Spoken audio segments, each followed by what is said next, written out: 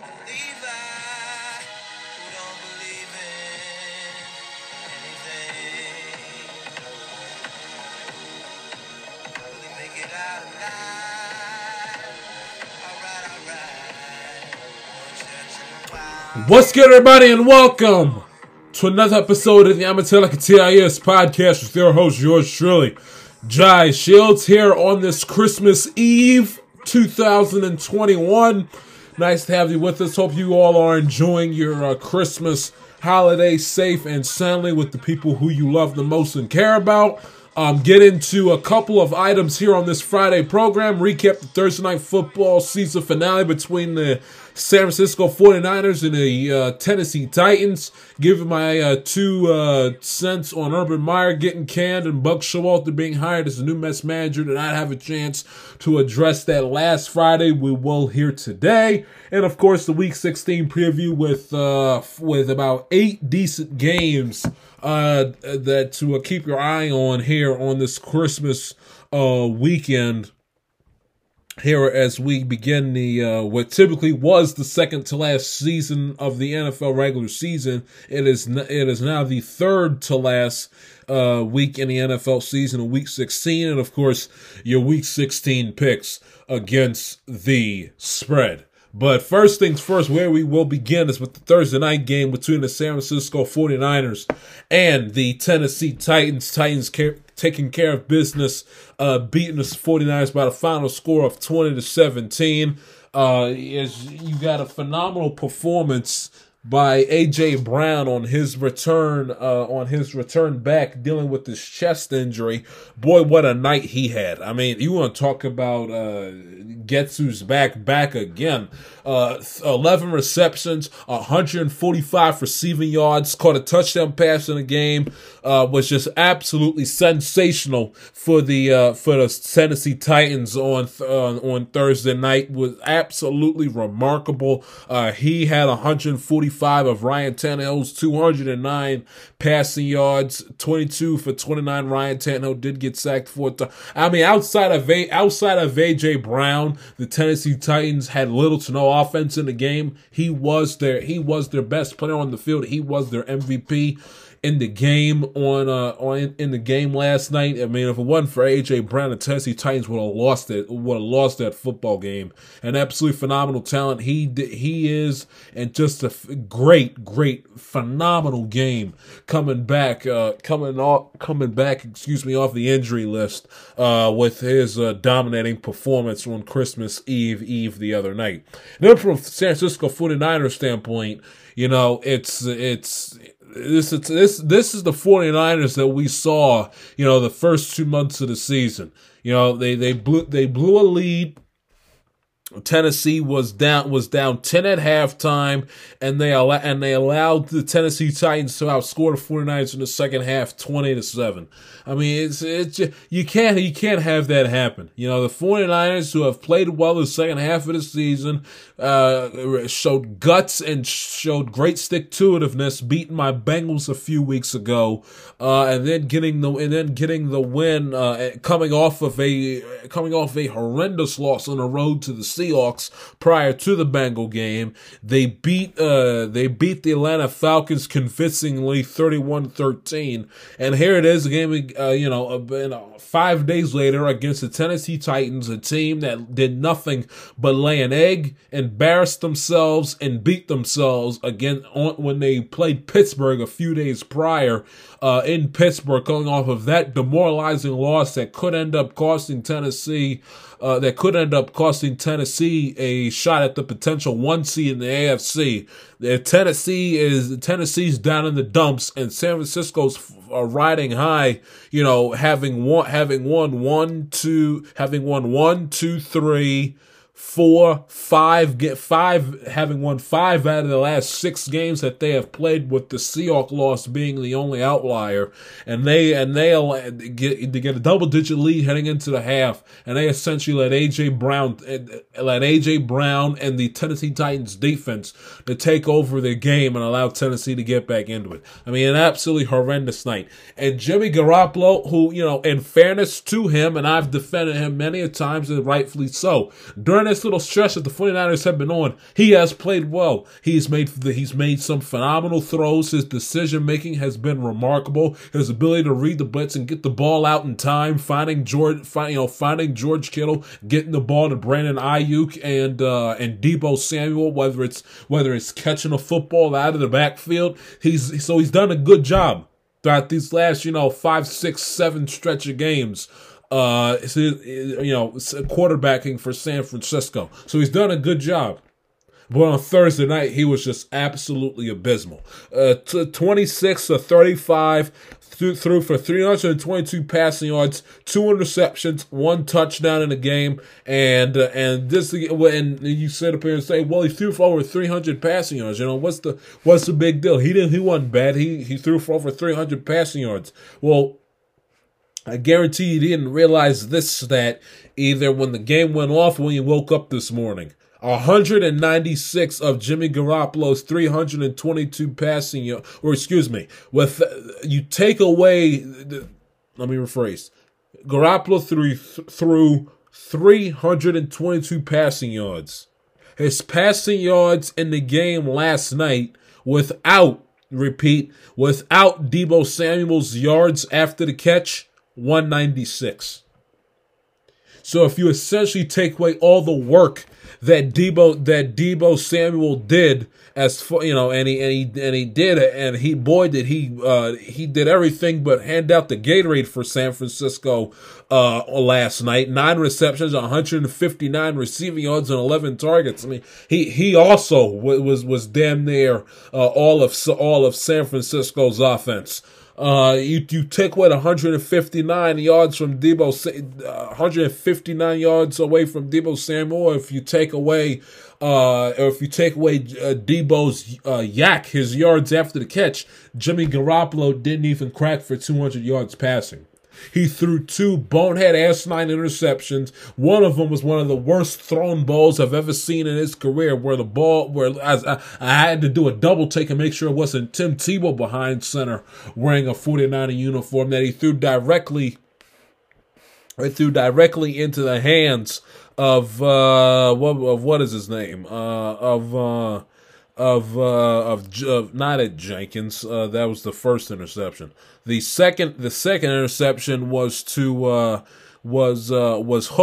Hooker. I had to double check and make sure that it was Jimmy Garoppolo and not Tim Tebow. I have no idea who that. I mean, it was supposed to go to Deebo Samuel. You wouldn't have known it watching that bonehead asinine interception that Garoppolo threw directly to the Titans defender for a second interception. That was a horrendous pass, and his first interception that he threw in the red zone wasn't that much better. So, Jimmy Garoppolo, not a night at the office to remember, and all it takes is one bad night, one bad performance like he had on Thursday night for the Jimmy Garoppolo naysayers and for the Trey Lance fanboys and fangirls of the world to come out of the woodwork and start screaming for Jimmy Garoppolo to get canned, for Trey Lance to all of a sudden take the reins as a QB1 for the San Francisco 49ers. And that was a bad loss by San Francisco. San Francisco had an opportunity to go 9-6, essentially lock up the number 6 seed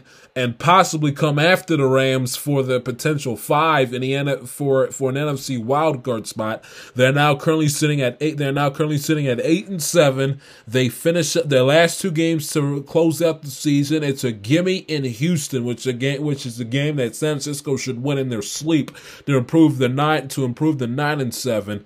And depending on if the Rams have to play for anything, that could end up being a difficult game for them, going up against the Rams on the road at SoFi, the final game of the 2021 regular season. But that is a game that San Francisco had to have in order for them. Now, they still have a decent chance to make the playoffs, but again, a win would have done you tremendous favors instead of blowing a 10-point lead to the what we thought were the beleaguered and the limping and stammering, stuttering Tennessee Titans. You look at the playoff picture as we stand here. The 49ers still hold on to the sixth spot. Up on Minnesota. If Minnesota wins this weekend and improves to 8-7, Minnesota plays the Rams on Sunday. Even if Minnesota knocks off the Rams, it does San Francisco a favor because they could still on a chicken wing and a prayer. Let's see. They got 3 games left, 10-7. On a chicken wing and a prayer, San Francisco could catch the Rams for the first wild card spot, the 5th seed in the NFC. But even if the Vikings take care of business against the Rams, the Vikings would improve to 8-7, same record as San Francisco. But San Francisco and the Vikings would stay right where they are, based on the fact that San Francisco has a tiebreaker over the Vikings because San Francisco beat the Vikings head to head. And then, of course, behind the Vikings, you have the Saints and the Eagles, who are both sitting at 7-7 in the Vikings' rearview mirror, trying to steal that 7th seed in the NFC playoffs. And if you look at the Vikings' schedule, the rest of the way, they have the Rams at home this Sunday, at Green Bay the 2nd of the new year, and then they finish up at home against Chicago. So not bad, They should be able. They could finish 9-8, but if they put their minds to it and pedal to it, I don't think that they will, because this is how the Viking season has gone. The best case scenario, they run the table and finish 10-7. 9-8, maybe, just maybe, good enough for the 7th seed, maybe. But a bad loss from San Francisco. And then from a Titans standpoint of things, that is, give Mike Vrabel a ton of credit. That is a phenomenal bounce back loss, less than 5-6 days when you got ambushed by Pittsburgh on the road on Sunday. A phenomenal bounce back loss to essentially flush the Pittsburgh loss and all the mistakes and everything it did wrong in the Pittsburgh game down the hypothetical toilet, and to come out there, bounce back, be down 10-0, not panic, faith never waver, and come back and erase a 10-point deficit in the second half, outscore San Francisco, I believe 20-7 in the second half, and end up winning the game, putting yourself in a position where, if you went, matter of fact, let me go through the clinching scenarios for Week 16. Just to make sure that the Titans aren't in a position where Sunday could come and go, and they aren't division champions. Let's see here. Tennessee clinches AFC division title with a win, which they already have, and an Indianapolis loss. So the Titans can win their division. Excellent. Give Vrabel credit. Excellent bounce back victory with him and his for him and his football team, flushing the Steeler game down the toilet and going out there and beating a tough. And I do mean tough. Nobody. They are the NFC's version of the Indianapolis Colts. Nobody, and I mean nobody, at least prior to Thursday night, wanted to play the San Francisco 49ers. Nobody. And they went out there erased the deficit, and fought tooth and nail to make sure that by the time the clock hit 000, the Tennessee Titans were going to win that football game. Excellent drive by Tannehill in the 2-minute drill, setting up Randy Bullock to kick the game-winning 44-yard field goal. Tennessee is now in the position. They are 10-5, 6-2 at home this year. 10-5. Where all they need is Indianapolis to lose, and let's see.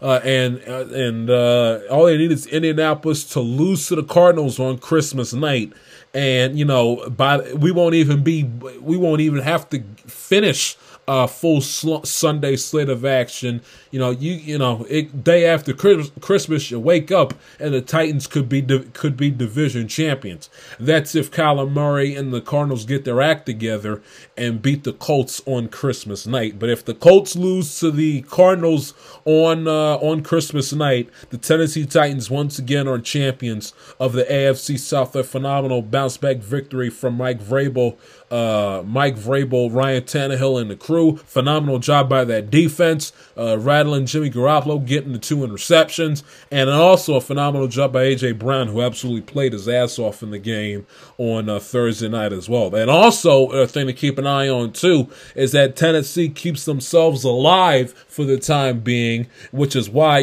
Kansas City all of a sudden getting struck with COVID at this point in time couldn't have came at a worse time. Travis Kelce, Tyreek Hill on the COVID list. They're going to be without their punters. They're going to be without their punter Townsend and their kicker Harrison Butker for the Steeler game on Sunday, and they possibly could be without them both for the Bengal game the week after that.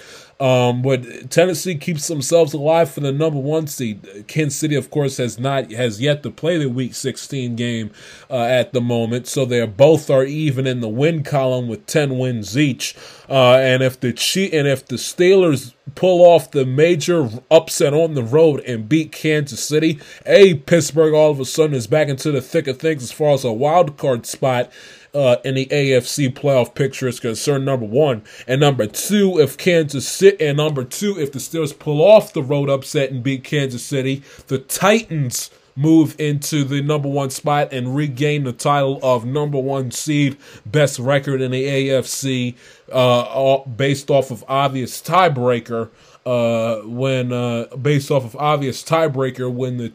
Titans beat the living hell and embarrassed Kansas City on October the 24th, which was ironically enough the last time the Kansas City Chiefs lost the football game. So if you're a Tennessee Titan fan, you were cursing at them and you were cursing them under your breath on Sunday. And it's fun. It's, the old Michael Scott line from The Office, how the turnable tables. Now all of a sudden, find your resident Steelers fan, get a terrible towel out and wave your terrible towel in support for the Pittsburgh Steelers, hoping that they can knock off Kansas City and you can move right back into the driver's seat as number 1 seed in the AFC playoff picture for the time being. That's where you begin here on this Christmas Eve program. Nice to have you with us. Glad you are spending your Christmas Eve and part of your Christmas holiday with yours truly. Got lots to do here on this program. Week 16, 8 games to keep an eye on, 8 games of note. 8 games of note to pay attention to in Week 16. Don't forget the Week 16 picks. We do not have the Week 15 picks. I will have your Week 16 picks for you coming up later in the program. And coming up after our first little break, give you my 2 cents on Urban Meyer getting canned last week, and also gave you my 2 cents on my guy Buck Showalter and why the New York Mets are a World Series contender after hiring old Buck. This is the Amatella Catalias podcast. Stay tuned right after this.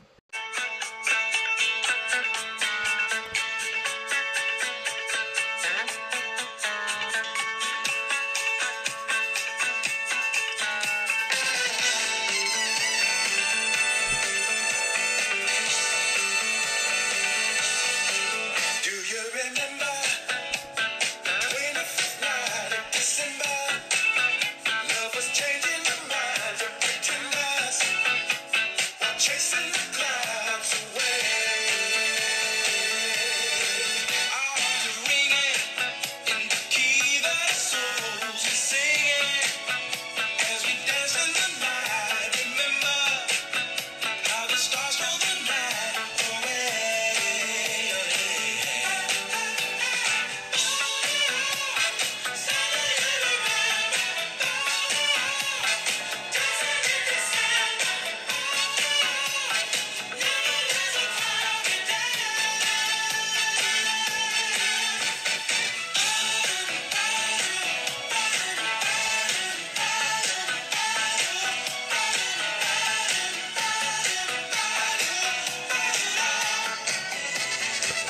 Welcome back to the Amatelica TIS podcast. Switching gears now to a big item of news in the NFL that I didn't have a chance to address last Friday because there was no show last Friday.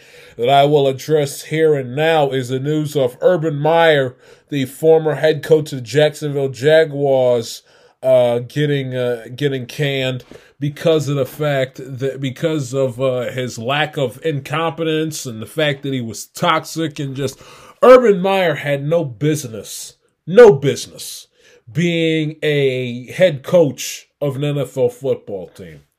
You know, some coaches know how to make the transition from college to the NFL well. You know, the Jimmy Johnsons, the Pete Carrolls of the world that know how to successfully coach young adults, coach college kids, and then they go to the NFL and they're dealing with grown-ass men who are playing the sport for their livelihood, and they find success at the college and at the NFL level. But those, you know, the Jimmy Johnsons and the Pete Carrolls of the world, coaches that win national championships and win Super Bowls, they don't grow on trees. And, you know, Nick Saban tried coaching in the NFL once, and he was an absolute disaster. It's not for everybody, and just because, sorry about that, with the mic moving, and just because you're a great college coach won't necessarily translate into you being a great NFL coach, and vice versa. And Urban Meyer had zero business being a head coach in the National Football League. During his time, whether it be at Gainesville, Florida, coaching the Gators, or at Columbus, coaching Ohio State, there is a different attitude and a different mindset that is involved with coaching college kids and being a college football head coach. When you're at college, you can get away with my way or the highway. You can get away with, I'm Urban Meyer, I've done this, I've done that, I've won this, I've won that, and you have not. You can get away with what I say goes. You can get away with that quote-unquote dictatorship-like atmosphere as far as I'm the coach, I'm the head coach, and you're the player. You can get away with that in college, and you could be successful with that attitude in college. You're dealing with 18, 19, 20, 21-year-olds, guys who are not children, but they aren't full-grown seasoned adults that have been around the block a little bit either. They are either if they're 18, 19 years old, they're a young adult / teenager. If they're in their early 20s, they are young adults still learning the ropes and still trying to figure out their way throughout their life. Their brains still aren't fully developed yet at that point in time. On top of the fact that they are the protege, they are the young grasshopper, so to speak, that as they're climbing up the ladder as far as trying to make it to the NFL, they are still trying to figure out what it takes to be great at a sport that they want to excel at for a living. So you can get away with saying, you ain't crap, you ain't this, you ain't that, you stink, you make your kicks, you catch the ball. You can get away with that in college most of the time because a lot of these college coaches, especially if you're good, hell, you're more powerful, you make more and you're more powerful than the governor of the state that you coach in, for one thing. And if you're that powerful, and if you're that popular, and if you're that successful, you can end up becoming bigger than the school that you coach at. Not to mention the fact that it's college, players come and go, you're always still there. Saban with Alabama.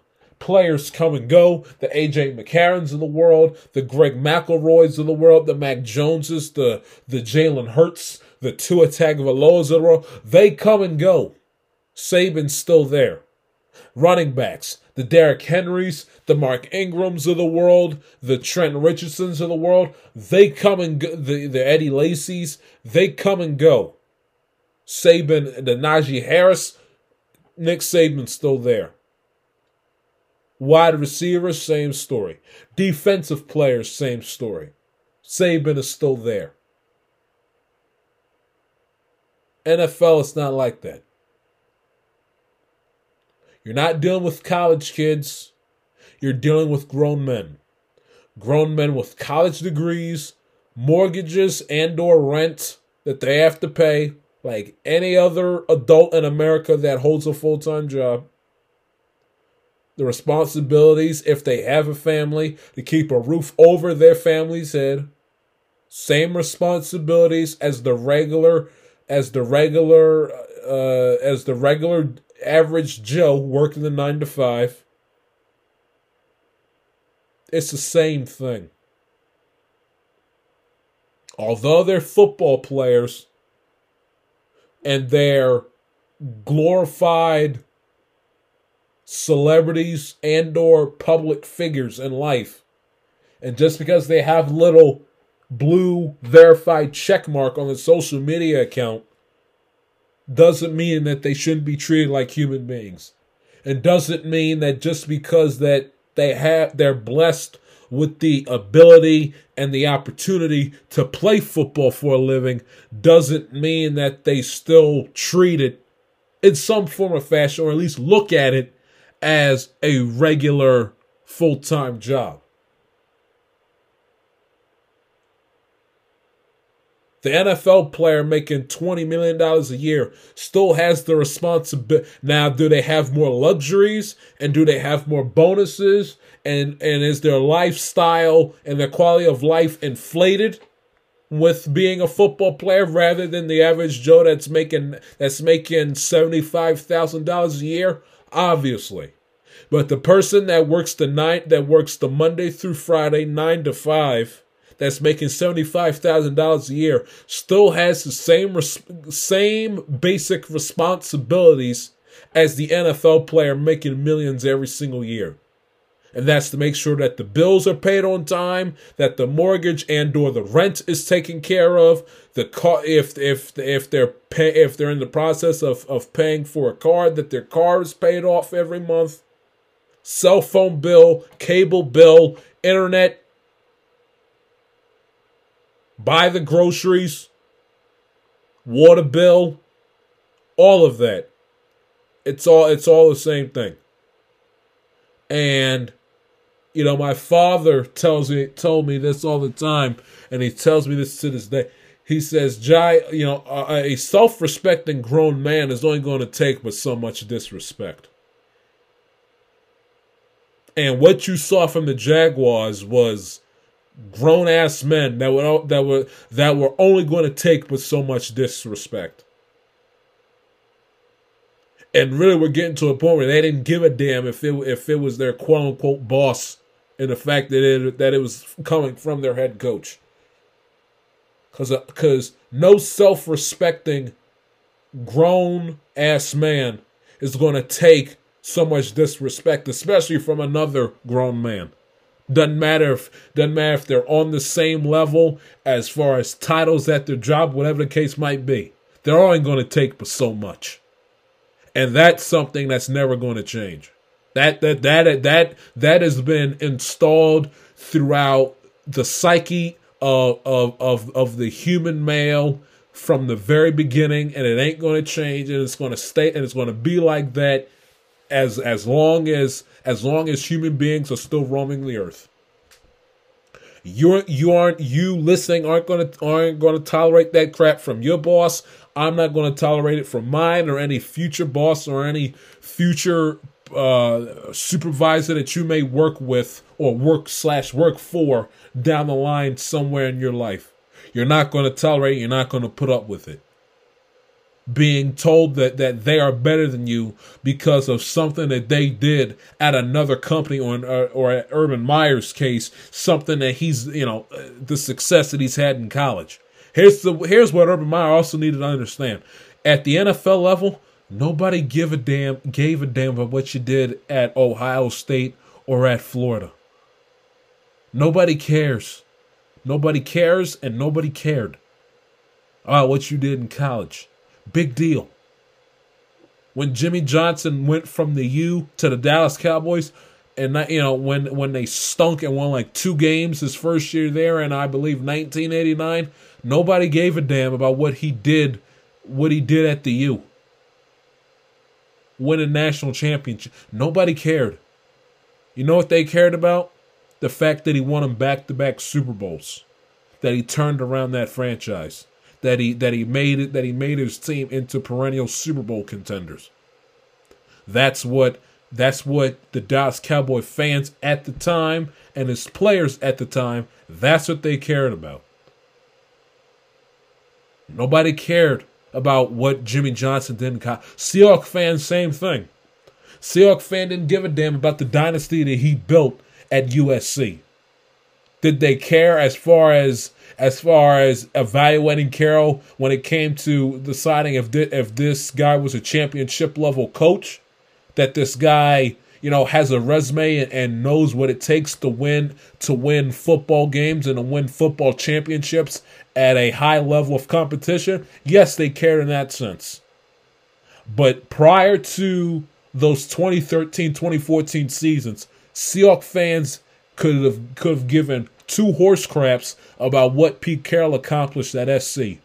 This isn't SC, it's the Seattle Seahawks in the National Football League.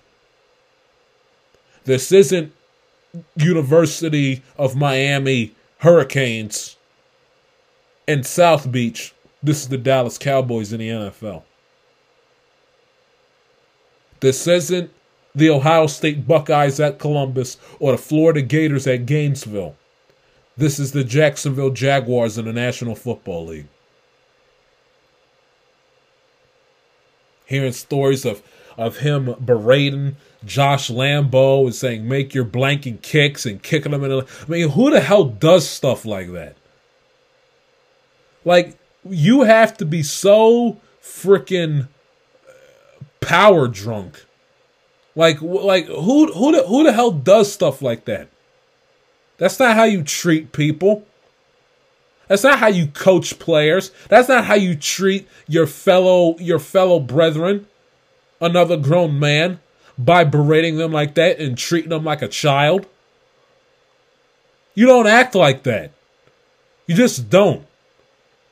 And the Jaguars and Shad Khan, who had his head in the sand for months and months and months and months, should have seen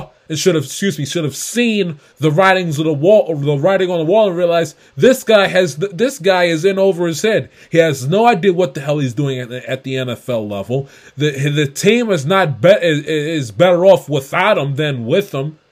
He's not a good NFL head coach. He needs to be gone. And I tell you something right now, if he was a head coach on my football team, his ass would have gotten canned that first Saturday in the month of October when he got caught getting grinded on by some young co-ed at his restaurant in Columbus, Ohio, instead of flying back home to Jacksonville after his team collapsed in the second half against my Cincinnati Bengals on September the 30th. If it was my franchise and he got caught doing that, I'd have been like, Urban, don't waste your time coming back to Jacksonville. We'll ship your crap to you. You're fired. Get the hell out of here. We'll find a new coach. We got 10 days to find a new coach and to put together a game plan. You're gone. Finished. Kaput. Get the hell out of my office. If it was me, that's how I would have handled it. If it was me, it would have been your first month coaching games. That's it. Lombardi, Belichick, Tomlin, Harbaugh. They don't pull crap like that. Andy Reid. What self-respecting, decent, winning, successful NFL head coach goes ahead and does that? His team collapses, and they don't even get on the chartered flight back with the team to fly back to their home location. They'll stay behind, travel upstate a good little bit for them to take selfies and get notarized and get noticed and get grinded on at a place where they're revered as a god. I mean, really? You choke like that on national television and you dip on your team so you can get your ego stroked along with something else? Really? Again, I said at the time, I'll say it again. If it was me, my football team, his ass would have been fired that night. All that stuff of him getting twerked on went viral that Saturday night. He got fired at 12:30 in the morning. He would have been fired wee hours of the early Sunday morning. His ass would have been canned right then and there on the spot. Period. You can't act like that. On top of the fact that your offense is inept, you're staggering the progression and the growth of your first overall pick in Trevor Lawrence. He has looked absolutely abysmal as rookie quarterback this season. Not anything good. Not better. Yeah, getting you guys to score points was like pulling teeth. You went damn near 2 full months without winning a football game. You didn't win outside of the London game, which technically counts as a home game, technically counts as a road game. You didn't win a road game within the United States at all during your tenure. You are pathetic, and you deserve what you got. Thought he was the smartest guy in the room. Had no idea what the hell was going on. Didn't know the players that were active on the active roster. Were they injured? On IR? Had no clue. Clueless as the day is long. Serves him right. Serves him right.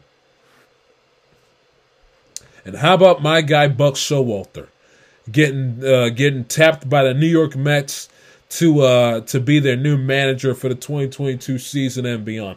This was the perfect answer for the Mets. You couldn't go to Kevin Cash's bench coach or try to tap on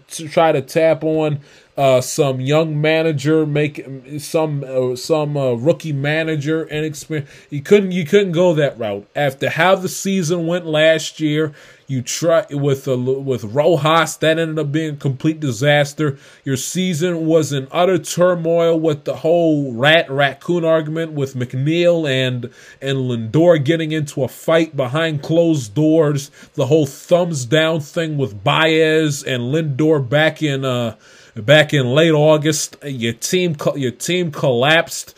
You couldn't hit. Your bullpen was absolutely atrocious. You collapsed a first-place lead in the second half of the season. So you needed a guy, and this is why it was just such a tremendous hire with the Mets. On top of the fact that you had the controversies with the guys up in your front office being downright degenerate creeps. Let's not forget that and whitewash that either.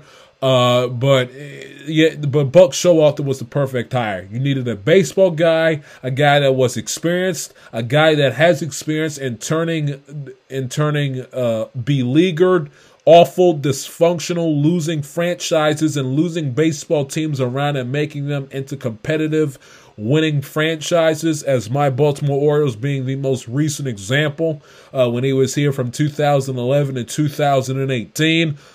You couldn't screw up this decision. This was a no doubt about it slam dunk hire by the New York Mets. Any other option, it would have been a complete and utter colossal failure. This hire makes the Mets in the World Series contenders, no doubt. On top of the fact that they had signed Scherzer back in the month of November, a unbelievable hire by Steve Cohen. and the higher ups with the New York Mets. Buck Showalter brings experience. He keeps his team humble. He keeps his team disciplined. He runs a buttoned up, tightly knit group, tightly knit clubhouse. Does he allow his guys to have some fun and to enjoy each other's company with as far as building a positive in clubhouse atmosphere? Absolutely, but he also runs a tight ship. He knows screwing around. His players are disciplined. His teams don't beat themselves. You know, they make sure that they play top-notch defense. One of the main staples and one of the many strengths of the glory days with the Buck Showalter-led Baltimore Orioles were the fact that they were one of the best defensive teams in all of baseball. They played fundamentally sound baseball on the infield and on the outfield. No throwing errors. Seeing them drop a ball and make fools out of themselves on the field were few and very, very, very far in between. Hell of a hire from Buck Showalter. He knows New York. He gets New York. You know, he did the Yankees pregame and postgame for a few seasons. Of course, he was the Yankee manager back in the early 90s, drafted Jeter and developed Jeter throughout the Yankees minor league system in the early 90s. So he gets New York. He knows, you know, he's managed in postseasons for the Yankees back 25 plus years ago, but still excellent hire. Gets the market, gets the New York baseball fan. Experienced, been around the block a little bit with the Diamondbacks, the Rangers, the Yankees, most recently with the Baltimore Orioles. Hell of a hire. And when I saw he got the job, when he got the Mets job, I believe it was the day of the Army-Navy game. I was, or was it? No, it was it wasn't the day of the Army-Navy game. It was the Saturday after that. Last Saturday, when I saw that he was tapped, that he got the job, he got hired, warmed my heart. In my lifetime, Buck Showalter is one of my favorite baseball figures of my lifetime. One of my certainly the best Orioles manager of my life. He's the Earl Weaver of my generation. I say it ad infinitum all the time. Absolutely thrilled for the Mets and thrilled for the long-suffering Met fans that he is going to be their manager for the next 3 years. Because he's an excellent manager, excellent baseball guy, gets the X's and O's of the sport, and he gets the best out of his team. Gets his team to play hard for him. Excellent hire. Mets hit a home run with this, and on top of the Scherzer signing, and now this, and of course cutting the dead weight in Baez. If this team isn't playing against the Dodgers in the NLCS, their season is an utter failure. Period. Point blank. End of story. If we are so fortunate to have a baseball season, if it isn't Dodgers and Mets best of 7 in the NLCS, that will be a major disappointment. And one little quick Buck note before we take a break. I did not realize, and I forget who put it out, that a story with Showalter in The Athletic. I did not realize. Now, of course, you know, for all of the great that Buck did for the Orioles, you know, one of his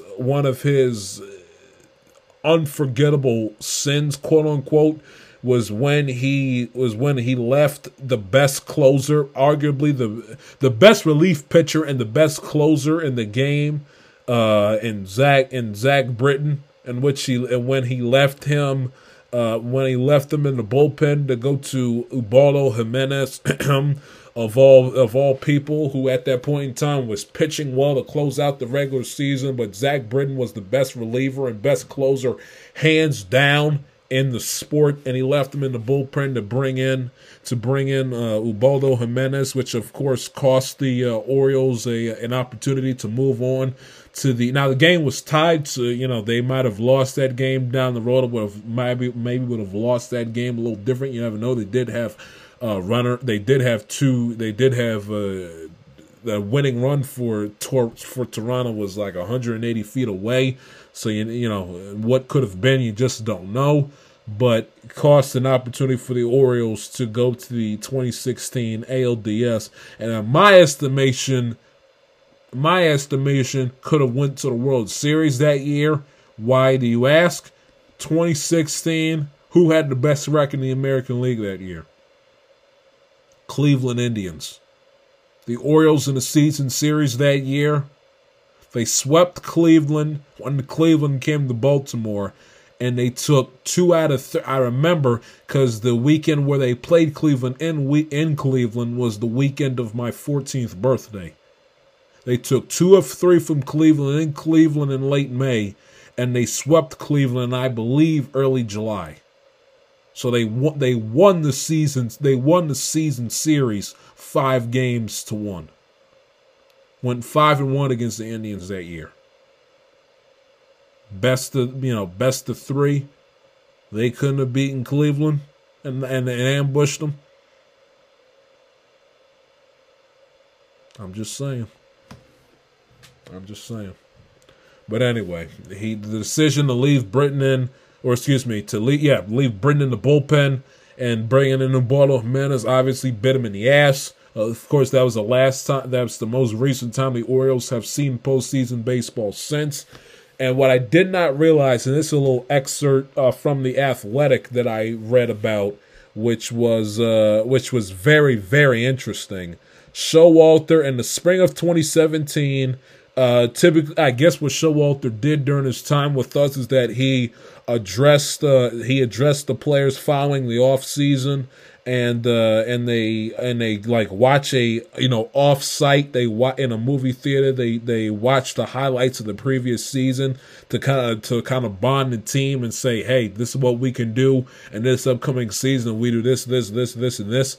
Well, this is according to Zach Britton, who now, of course, is a reliever for the New York Yankees.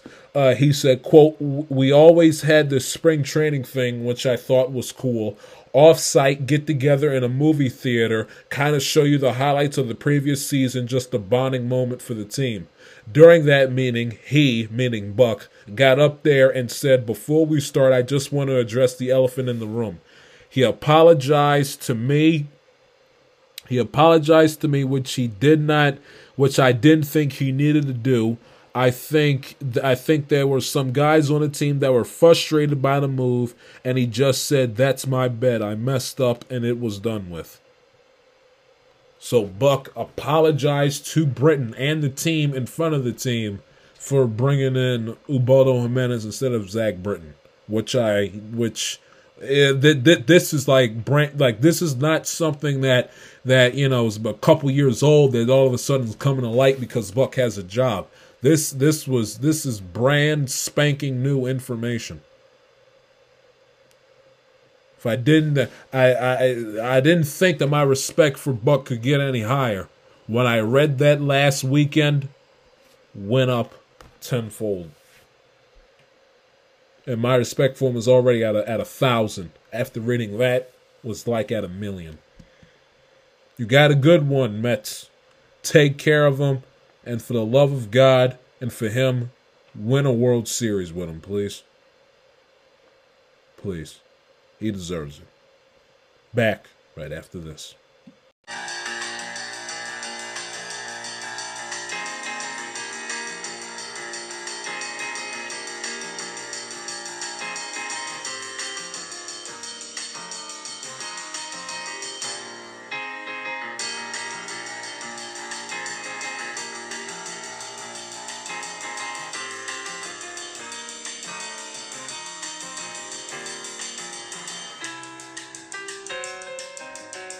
Welcome back to the I'm Talking TIS podcast. Switching gears now back to National Football League Week 16 preview. Got a lot of decent games on the docket here for this Week 16. 8 games we'll get into. 4 here, take a break, then do the other 4, and then Week 16 picks to close out the program. We will begin with the 2 Christmas Day games.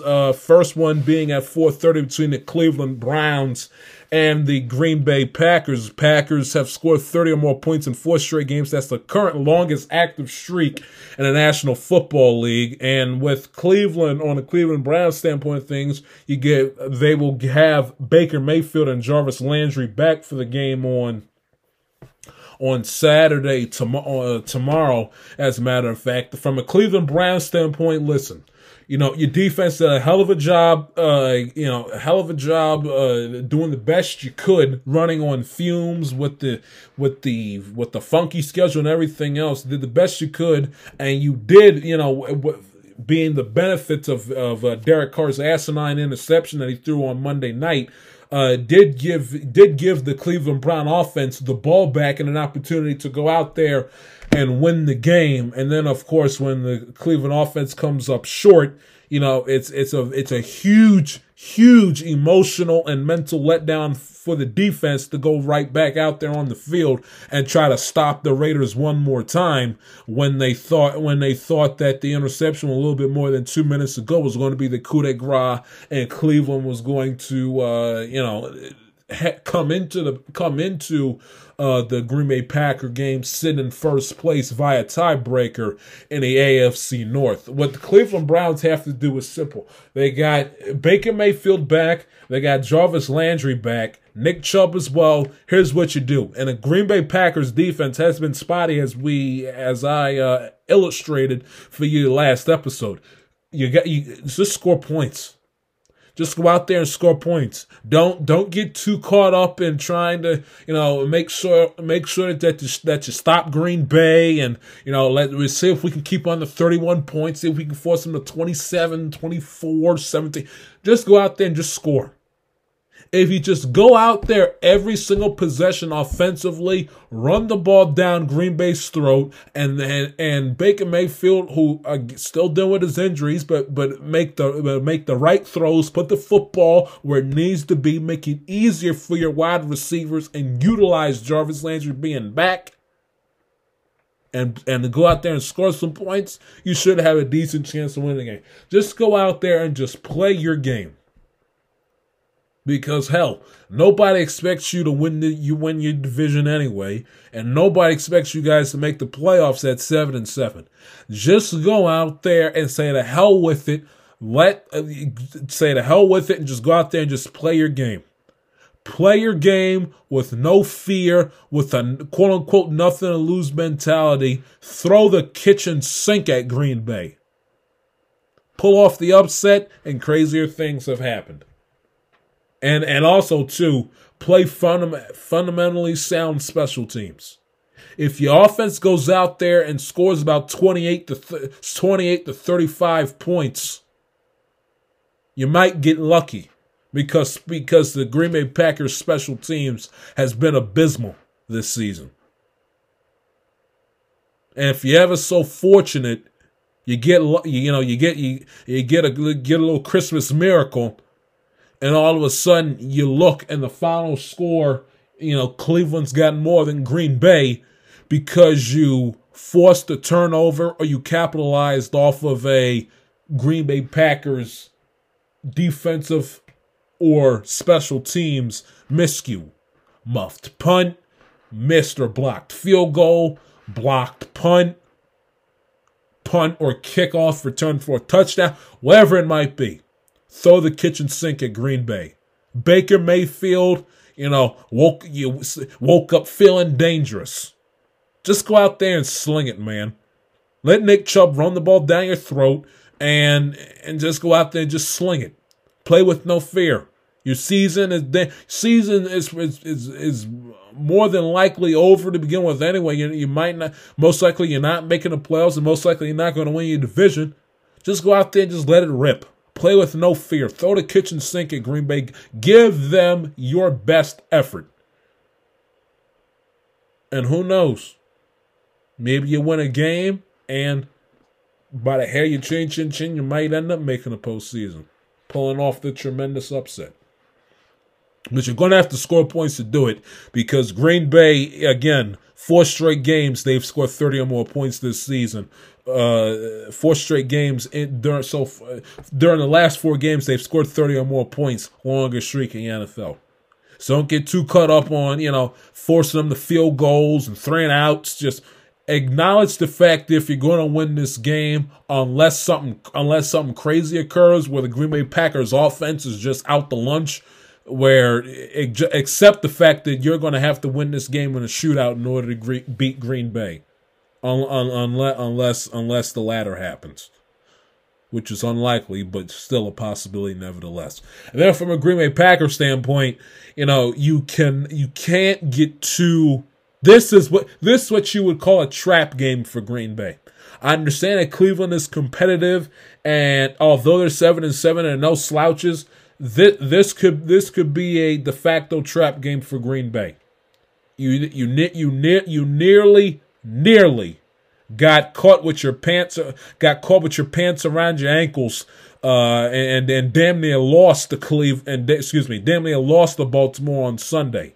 With Tyler Huntley 31-17 down, storms all the way back to get within a point. From a Green Bay Packer perspective, you can't let that happen again. Defense has defense. When you have your foot on the proverbial neck of your opponent, you put the dagger through him and you finish him. You don't allow them to, get one little fluky drive and all of a sudden have that be the catalyst to some ridiculous comeback. You have your opponent down for the count, you finish him. Period. Point blank. That's game number 1. Game number 2, the Colts and the Cardinals. Indianapolis Colts. Here's the bottom line is this. Give Jonathan Taylor the ball. Cardinals had a tough time stopping the run against Detroit on Sunday. You give Jonathan Taylor the ball. Give Jonathan Taylor the ball, and you force Kyler Murray to make a ton of mistakes. Get after him. You force him to make a lot of bonehead interceptions. You make him force the ball down the field, throw it into double and triple coverage when it's not necessary. You play your game. You let Jonathan Taylor dominate, and you let the Cardinals and you let Frank Reich, this to you. You let Cliff Kingsbury make the mistakes. From an Arizona Cardinals perspective, if you can't stop the run and you can't find a way to shut down Jonathan Taylor, you have no chance of winning the game. If Carson wants to beat you, so be it. If you allow Jonathan Taylor to put on an encore performance from last Saturday, you don't deserve to be the number 1 seed in the NFC, and 2, if you allow him to put on an encore performance again, you deserve to lose the game.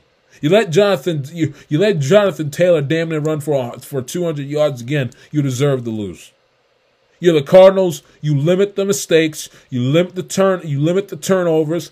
Cliff Kingsbury, I suggest you find a way how to manage a game clock and how to improve on your crunch time in-game management skills. Let Kyler Murray limit the mistakes, limit the turnovers, get more accurate with his deep balls, and get more accurate with finding his receivers downfield. And you stop Jonathan Taylor. If Carson wants to beat you, so be it. But don't let Jonathan Taylor, have a day that Alvin Kamara had last year on Christmas, where he scored like 5 touchdowns or something. I'll find that stat line but don't let it be a repeat of that. What Alvin Kamara did against the Saints, against the Vikings last year on Christmas. Let me see if I can pull it up. Let me see. What day was that? Let me see if I can read just when they beat the Vikings 52-33. When Alvin Kamara ran for 155 yards on 22 carries and ran, not ran and caught, ran for 6 touchdowns. You let that happen, you don't deserve to win your division. And you don't deserve to get the 1 seed either. And if you played in the AFC, you don't deserve to go to the playoffs. It's game number 2. Game number 3, the Bills and the Patriots. Be interesting to see. Now let's see what the weather is going to be like in New England, because of course that outlier game against Buffalo at the beginning of the month, where the weather was absolutely wicked, where it was run the football and/or risk the opportunity of the wind taking the ball on that Monday night at Orchard Park. The weather in New England on Sunday is sunny and 44 degrees. So it would be nuts to expect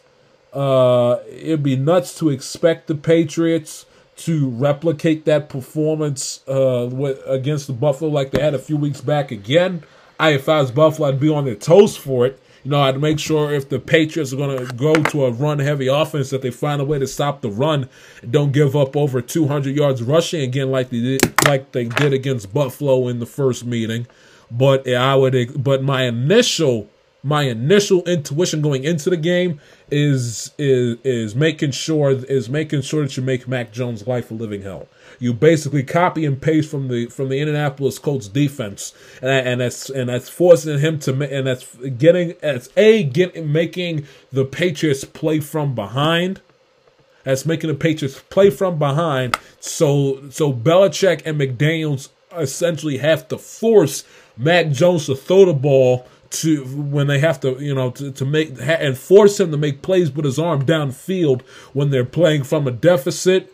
And then you take advantage of the fact that he's a rookie, and the fact that rookie is going to make rookie mistakes, and he's going to throw the ball in bad spots, and basically take advantage of the fact that he's a rookie quarterback, and force as many turnovers as he possibly can. But the whole premise of making him force turnovers by having the ball in his hands a hell of a lot of times, and having the Patriots put Mac Jones in a position where he has to make plays with his arm to play within a deficit, is that Josh Allen and the Buffalo Bills have to show up and play in this game. They limit the turnovers. Josh Allen throwing interceptions, limit the turnovers, control the clock as best as you can with little to no running game, and Josh Allen just be the one-man wrecking crew and make plays with his arms and with his legs. And right from the opening snap, make sure that you're playing from ahead instead of from behind. Especially if your team's going to have a hard time stopping the run. Especially. From a Patriots standpoint, make sure you play with the lead. You play with the lead, and you are able to run the ball down Buffalo's throat. Good things are going to happen. You have to play from a deficit, especially a double-digit deficit. It could end up being a recipe for disaster. Now, the only thing is that would be encouraging from a New England Patriots perspective is that when they had to play from a deficit against the Indianapolis Colts, they couldn't stop Jonathan Taylor, and the Colts ran the ball right down the Patriots' throat. Something that the Buffalo Bills obviously lack. The ability to run the football and to control the clock when they're playing with a big-time lead.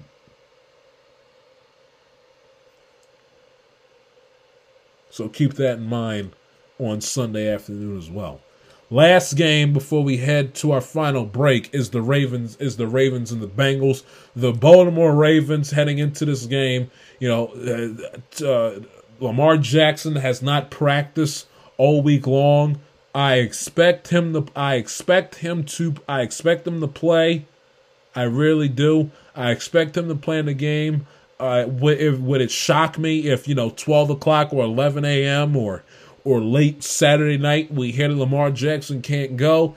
No, it wouldn't, but I expect Lamar Jackson to play. Granted, he hasn't practiced all week long, and Tyler Huntley did not practice on Friday, dealing with a non-COVID-related illness, so he also was on the fence for his availability on Sunday as well. Who the hell the Ravens going to have to play quarterback if Tyler Huntley can't go? I have no idea. Let's hope for my Cincinnati Bengals' sake that it isn't a sequel to the Mike White game back on Halloween. But you know, who if Tyler Huntley can't go, who, you know, it'd be in for some wacky crap to go on in the Queen City the day after Christmas, and hopefully from a Cincinnati Bengals fans perspective, and isn't a repeat performance of the Mike White game. You know, fingers crossed, you know, hit your knees, pray to the good Lord, knock on wood if you may. But so if you're the Ravens, you know, you from a defense, now I understand that these are two totally different teams and two totally different rosters from the last time they met up on October the 24th when yours truly and the beautiful Liv Cowherd, shout out to her for graduating graduated from Arizona State earlier this month. Shout out to her, the beautiful, intelligent woman that she is. When the last time me and her were both in the building when those two teams played 2 months ago today on October the 24th. So two totally separate teams. Marlon Humphreys, of course, is not going to be playing this game, obviously, on injured reserve. Ravens secondary, you know, they're deep into their second, third, fourth string practice squad guys. So the advantage is going to, and because of the fact they have a depleted secondary, you've seen the Ravens play a lot of zone cover, a lot of soft zone coverages rather than man to man, which Joe Burrow has eaten up all season long. So it's going to be interesting to see if Joe Burrow is going to be able to adapt and quickly and see how fast he can figure out the Ravens' defensive schemes in the earlier stages of the game on Sunday. Keep an eye out for that, and it'll also be interesting to see, you know, if you know the Bengals are going to be ready to rise to the challenge. They win this game, they have a very, very good chance of winning the division. Having swept Pittsburgh already, there's an opportunity for them to sweep Baltimore, and until the Cleveland game, have a 4-1 in division record to close out the 2021 calendar year, heading into the Kansas City game, and then the one more divisional game remaining on their schedule, Cleveland on January 9th. They have an opportunity to rise to the occasion, rise to the challenge, answer the bell, go out there and prove the 4-1 within the AFC North, and to clinch their first winning season since 2015 by getting their ninth win. Of the 2021 regular season. The opportunity is there. The opportunity presents itself. The Bengals have to stay focused, stay ready, be ready to play, be buttoned up. No stupid, asinine, self-inflicted penalties. You know, no taunting, no unsportsmanlike conducts. No, you know, guys line up in the neutral zone off sides. No false starts, no holding penalties to stagger offensive drives and to move the team backwards instead of forwards. Smart quarterback play from Joe Burrow like we saw against Denver. And like we saw against the 49ers, not throwing an interception in the Denver game, not turning over the football, period. Being able to run the football. Now, the Ravens, all season long, have been a very good team defensively against the run. See you know, the Zach Taylor line from the Raider game. See if the dam is going to break. If it appears that it doesn't, learn from your mistakes from the 49er game when you did not take advantage as you damn well should have of the fact that the San Francisco 49ers secondary was running on peanut butter and Kool-Aid. And you didn't take advantage of that in the 49er game. It's no coincidence why A.J. Brown put up the numbers he put up against them last night, but I digress. You learned from your mistakes after the 49er game in the post-game press conference and all throughout the week after the 49er game. Now the opportunity presents itself to see if you really did learn from your learn and right your wrongs from the 49er game and not taking advantage of their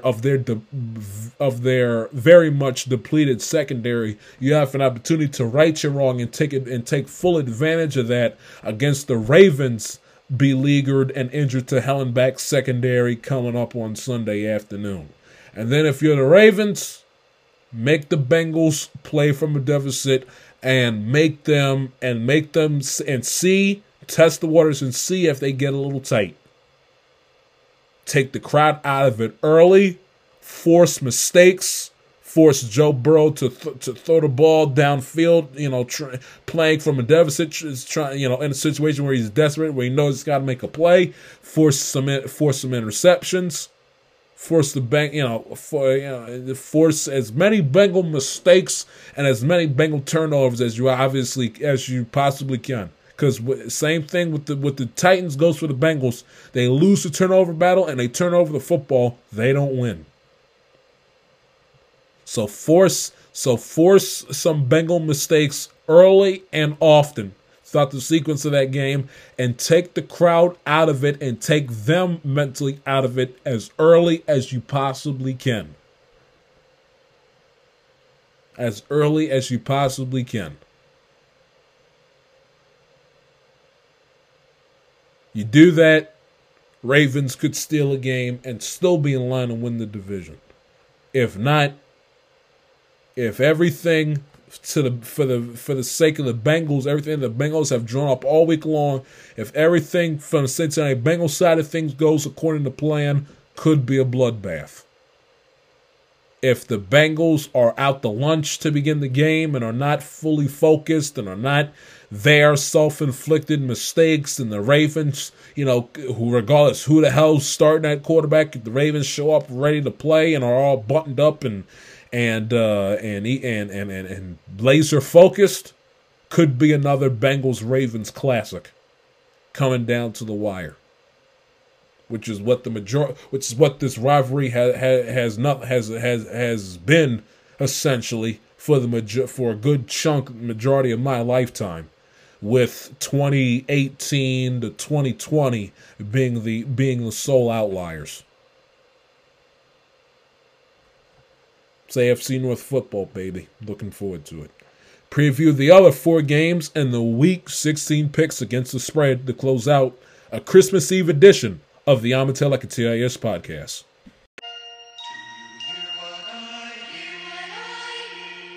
Said the night wind to the little lamb, do you see what I see? Do you see what I see? Way up in the sky, little lamb. Do you see what I see? Do you see what I see? A star, dancing in the night, with a tail as big as a kite. With a tail as big as a kite. Said the little lamb to the shepherd boy, do you hear what I hear? Do you hear what I hear? Ringing through the sky, shepherd boy. Do you hear what I hear? Do you hear what I hear? A song high above the tree, with a voice as big as the sea. With a voice as big as the sea. Said the shepherd boy to the mighty king, do you know what I know? In your palace warm, mighty king, do you know what I know? A child shivers in the cold. Let us bring him silver and gold. Let us bring him silver and gold. Welcome back to the Amatel TIS podcast here on this Christmas Eve. Finishing up now with our Week 16 NFL preview. Then, of course, your Week 16 picks to close out the program against the spread. Game number one, or excuse me, game number five, game number one of the segment, but game number five, the LA Rams going up against the Minnesota Vikings. The Vikings coming into this game, listen, they improved to 7-7 on the season. They pretty much control their own, they don't have a tiebreaker against San Francisco, and they got to worry about the Eagles and the Saints, who are currently on their tail for the hunt to get that 7th seed in the National League playoff picture. But from a Minnesota Vikings standpoint, you can only control what you can control. You gotta win. You gotta win out and finish. In a best case scenario, finish the season 10-7, just to give yourselves an opportunity. You might get lucky at 9-8, but you can't lose any more than one game the rest of the way and expect to make it. It's just all there is to it. You got to go out there and finish the deal, pull off the upset at home, and get back to above 500 heading into the New Year holiday. The Vikings have won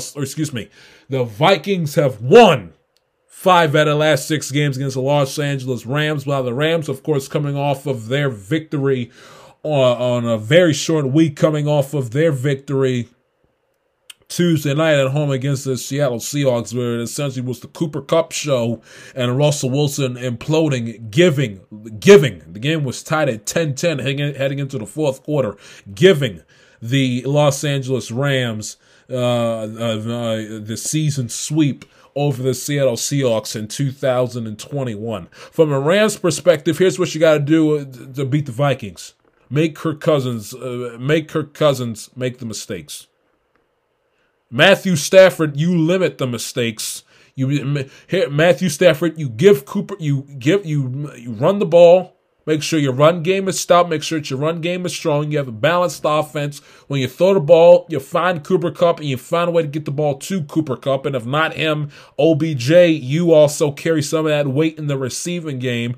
Matthew Stafford, you limit the mistakes. There was a bad interception he threw to Quandre Diggs. In the first half, his old teammate up in Detroit.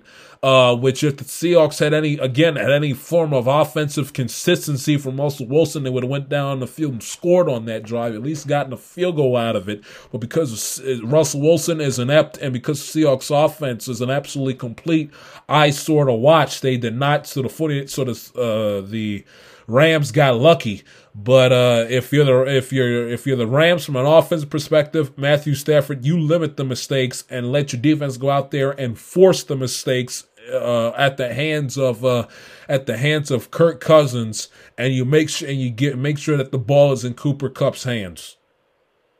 You find Cooper Kupp, you give him the ball, and you mix it up, keep a balanced offense, work the play action by going out there and running the football down the Vikings' throats. And then from a Viking perspective, which you have to do, coming off of their Monday night win at Chicago a few days ago, what you got to do is you can beat the Rams 2 different ways. You can either let Justin Jefferson, you can let their Rams secondary get killed by Justin Jefferson, or you run rampant all over them at the feet of Dalvin Cook. So you have two schools of thought of beating the Rams. It's very beating the Rams is not impossible. They've lost 4 games this season, but you can't beat the Rams with Kirk Cousins turn over the football left and right. You just can't allow it to happen.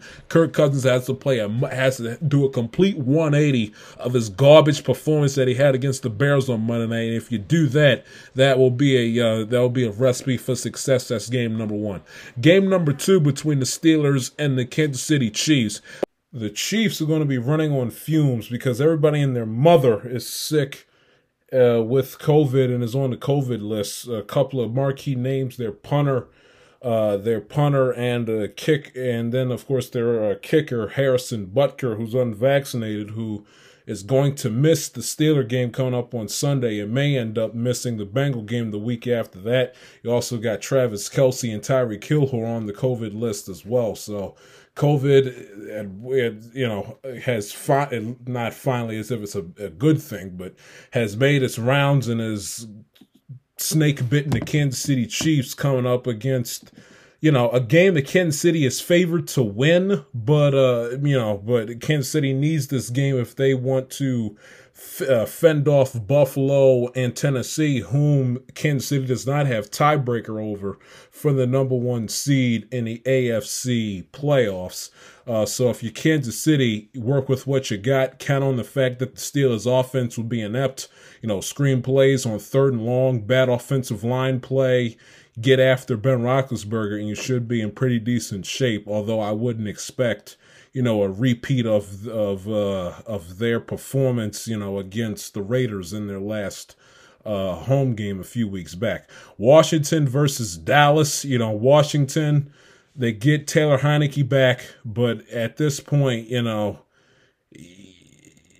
look like they might have been a paper tiger, because when you allow Philly to run for over 200 yards like they did on Tuesday, your chances of making the postseason are few and far in between. And of course, the Dallas Cowboys, who clinched the postseason berth with the San Francisco loss on Thursday night, is go out there, finish the deal, and trying to win the division. Need better quarterback play from Dak Prescott, and just their defense to just go right out there and hunt like they did against Washington a few weeks back.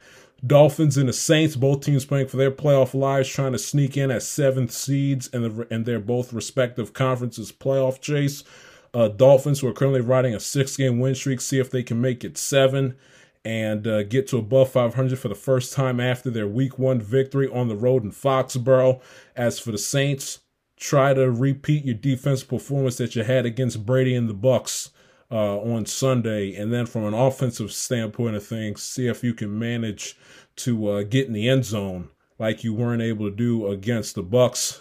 You expect better play from Taysom Hill, strong running game from Alvin Kamara, and we'll see. If you ask me, I think the final score of this game could end up being, on the lines of 13-10, 17-14, or you could see a couple of defensive touchdowns if the game gets into the low to mid-20s, in my honest opinion. But it is that time, Week 16, Christmas Eve. In the league where they play, Week 16 picks. It wasn't here Week 15. We're here Week 16 to wrap up the program. In the league where they play, 4. Pay.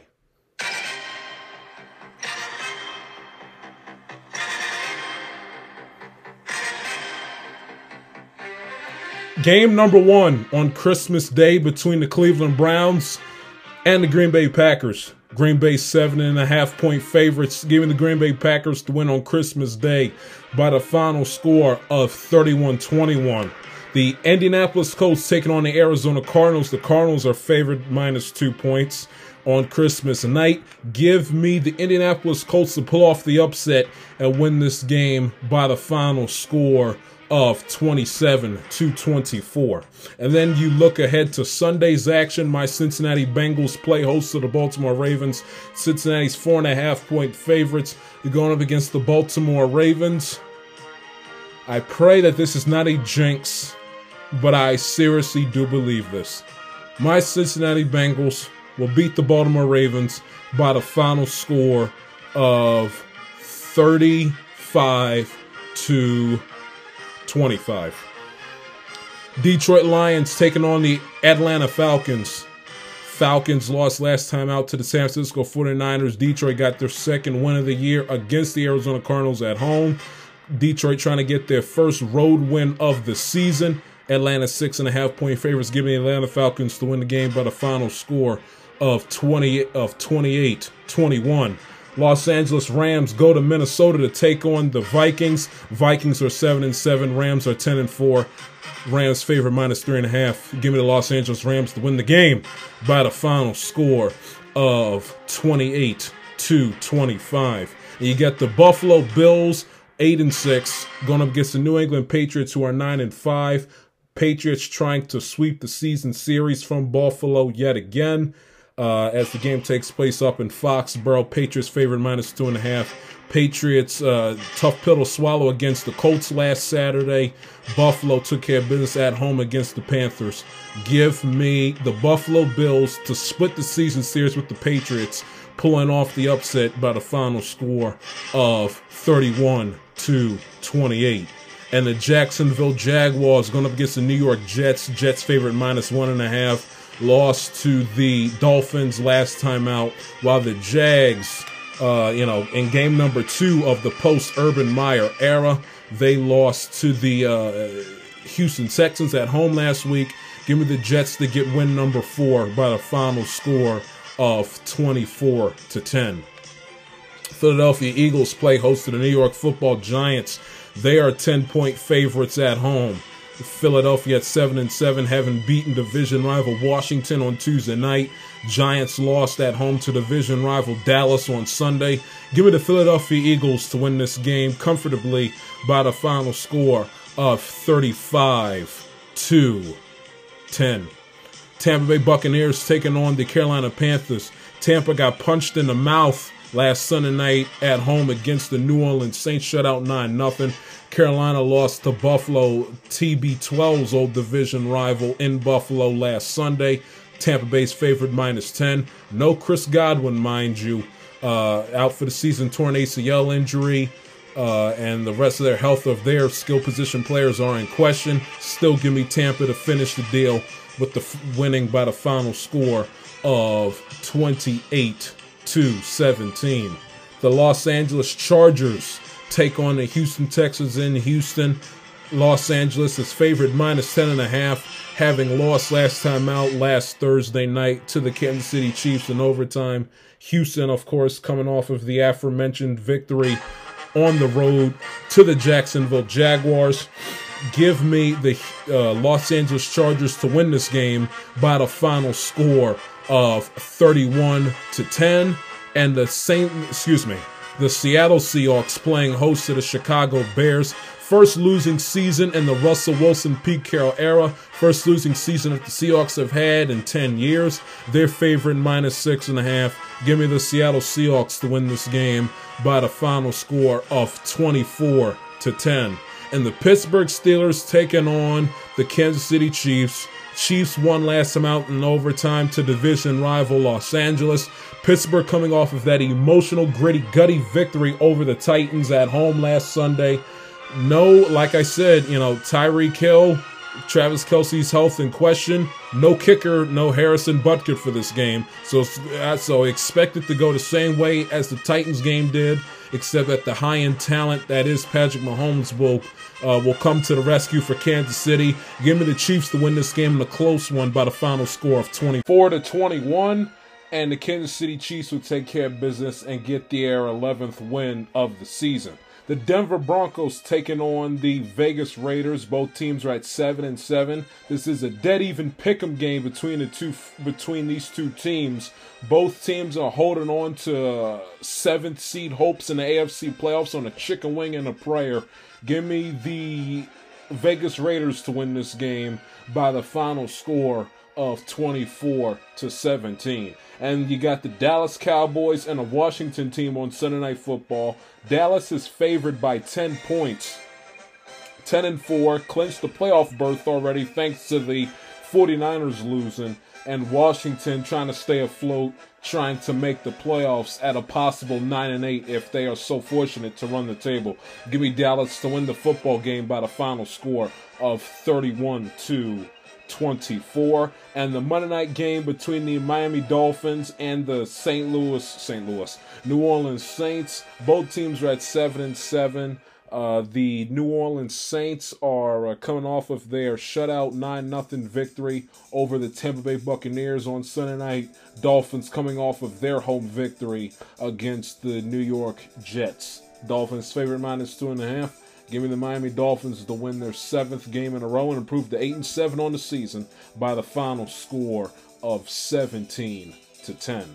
And those are your week 16 picks against the spread in the league where they play for pay. So just a couple of notes to get to as far as the NFL schedule is concerned.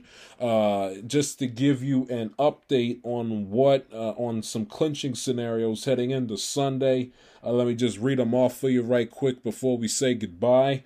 You have in week 16, you have these following playoff clinching scenarios to keep an eye on. The Arizona Cardinals clinch a playoff berth with a straight up win or tie, or the Eagles the Eagles' loss on top of San Francisco's loss, or tie for that matter. Philadelphia loses and or ties plus a Minnesota loss, or the Eagles lose or tie plus a Saints loss on Monday night. The Vikings lose or tie and or San Francisco ends up losing. The Vikings lose or tie and the Saints lose or and the Saints lose or tie, or New Orleans loses on Monday night on top of the San Francisco 49er loss. The Cowboys win the division, have an opportunity to win the division on Sunday night, or with the Philadelphia Eagles loss.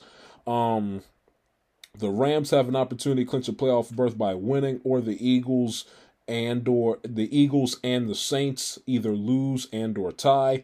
Tampa wins the division with a straight up win upright, or the Saints losing on Monday night. They clinch a playoff berth with a Vikings loss or tie and a Philly loss or tie, a Vikings loss or tie and a Cowboy win on Sunday night, or a a Viking loss or tie and a Dallas tie, with them having tiebreaker over Philadelphia. And then of course the Chiefs have an opportunity to win the West by winning on Sunday and the Chargers losing as well. Or if Kansas City ties and the Chargers lose, the Chiefs walk away with the AFC West Division title. They clinch a playoff berth by winning outright, or they tie and Buffalo loses, or they tie and Indianapolis loses, or Kansas City ties and the Bengals and Ravens game does not end in a tie.